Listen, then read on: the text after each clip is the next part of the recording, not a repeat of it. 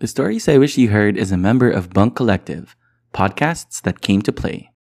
Check out this other podcast, one of many great titles, only from Bunk. Picture this. Two guys talking about true crime, weird mysteries, horror stories, but the conversation is light and mostly funny. And sometimes naughty. This is Scriptsalog, a Spotify exclusive. I'm Gideon. And I'm Glenn, and we're serving huge portions of horror and true crime twice a week. We'll make sure your cravings are satisfied. And you'll be begging for more. Char. Check us out. This is Scriptsalog, available exclusively on Spotify.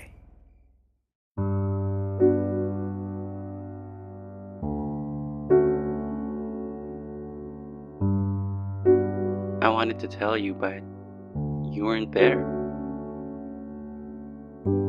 These are the stories that I wish you heard. On the moment you were put back together. It's funny. Maybe not haha funny, but certainly peculiar. We remember the exact moment we are broken, but not the moment we are put back together. For me, my broken realization came to me on my 30th birthday. I was passed out in the middle of Puerto Galera, alcohol and bad decisions coursing fiercely through my veins. There's a picture of me that somehow ended up on my Instagram. I am on the sand clutching a liter of mineral water, and you can see a little bit of my underwear peeking from my shorts. I was in a hamster wheel of a job, freshly single, with bullet holes where my heart used to be. I was surrounded by strangers who, just moments before, were singing an off-key happy birthday in a tiny beachside bar. I was nowhere I imagined I would be. I didn't know how to get up. I had hit rock bottom. In an effort to put my life back together, I vowed to take better care of myself. I wrapped bandages around my heart and built walls as I waited for it to be calloused and numb. I filled my days with attempts at meaningful work and my nights with meaningless sex.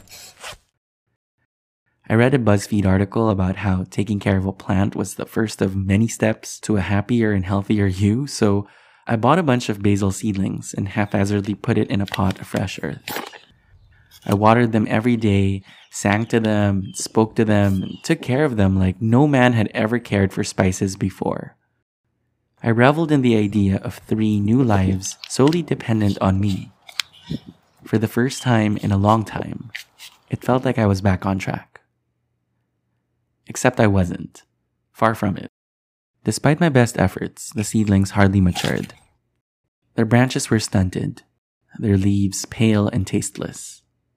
I went through countless how-tos and YouTube videos on resuscitating dying seedlings, but after a while, it was clearly time to call their time of death.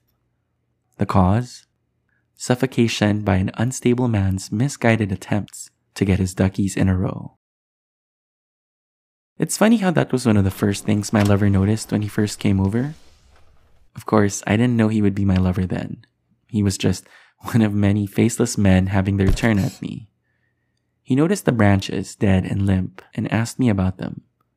I said they were nothing. A crafts project that just never fully took off. I said I had meant to throw them out, but I kept forgetting. He scoffed and told me they weren't dead, at least not yet, and emptied the rest of his glass of water into the caking soil. He assessed the branches, limp and withered, the browning leaves that fell off at the slightest touch, and said he could fix it. He could bring them back to life. I was a skeptic, but also had literally nothing to lose, and so I handed him a pair of scissors and watched as he snipped at the dying buds. He was right. They weren't dead, but it would take some time for them to fully recover. He said all it needed was a little patience and a lot of love. At that point, I felt I could spare neither. Perhaps that was his strategy all along. His little project meant I would have to keep seeing him, and that meant I would have to keep inviting him over and over. He'd spend the night with me, and in the morning, he'd be tending to the spices, poking at the soil and speaking to them in a hushed voice.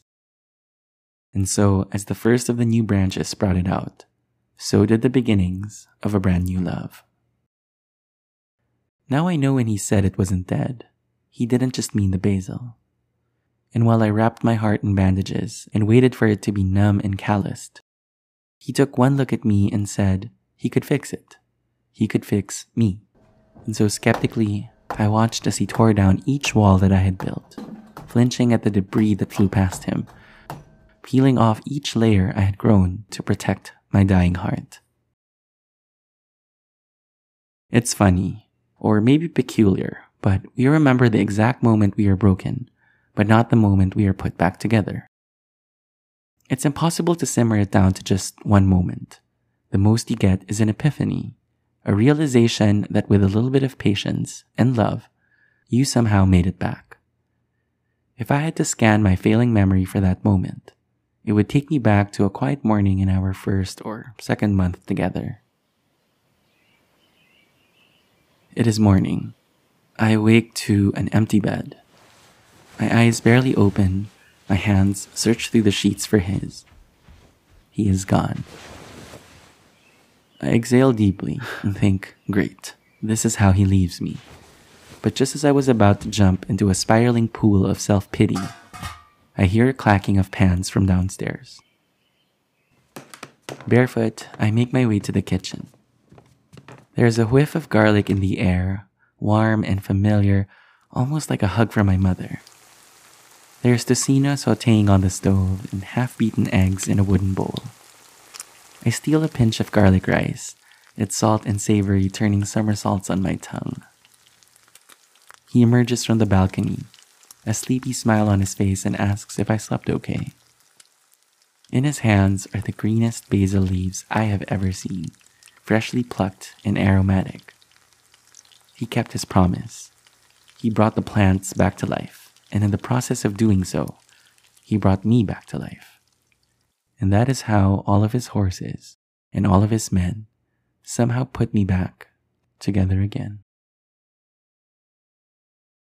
I will never be able to thank him for all that he has done for me, but I pray that if I keep loving him every day in the only way I know how, somehow that would be enough.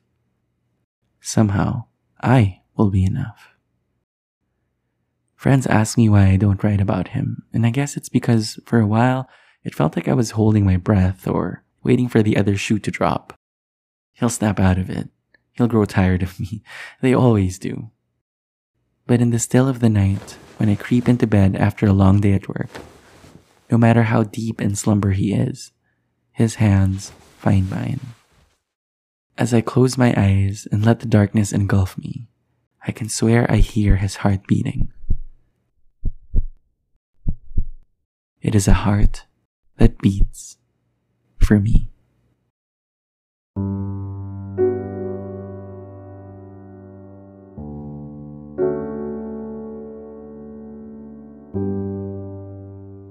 Thanks for listening. I hope you enjoyed this week's story.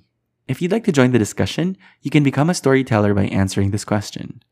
Do you think a new relationship can help you get over a broken heart? Record a 1-minute answer on Anchor at anchor.fm/cityboy/message. If you don't have an Anchor account or just need a little more than 1 minute, you can send me a voice message on Facebook by messaging my page at facebook.com/thestoriesiwishyouheard. Or you can send me an email at stories@thebunkph.com. If you're enjoying this podcast, please consider subscribing by following me on your favorite podcast platform. You'll get notified whenever a new post is up. iOS users, please rate the show and leave a review on the Apple Podcasts app to let me know how I'm doing. Thank you so much for your time tonight. Come back next week when we feature another story on The Stories I Wish You Heard.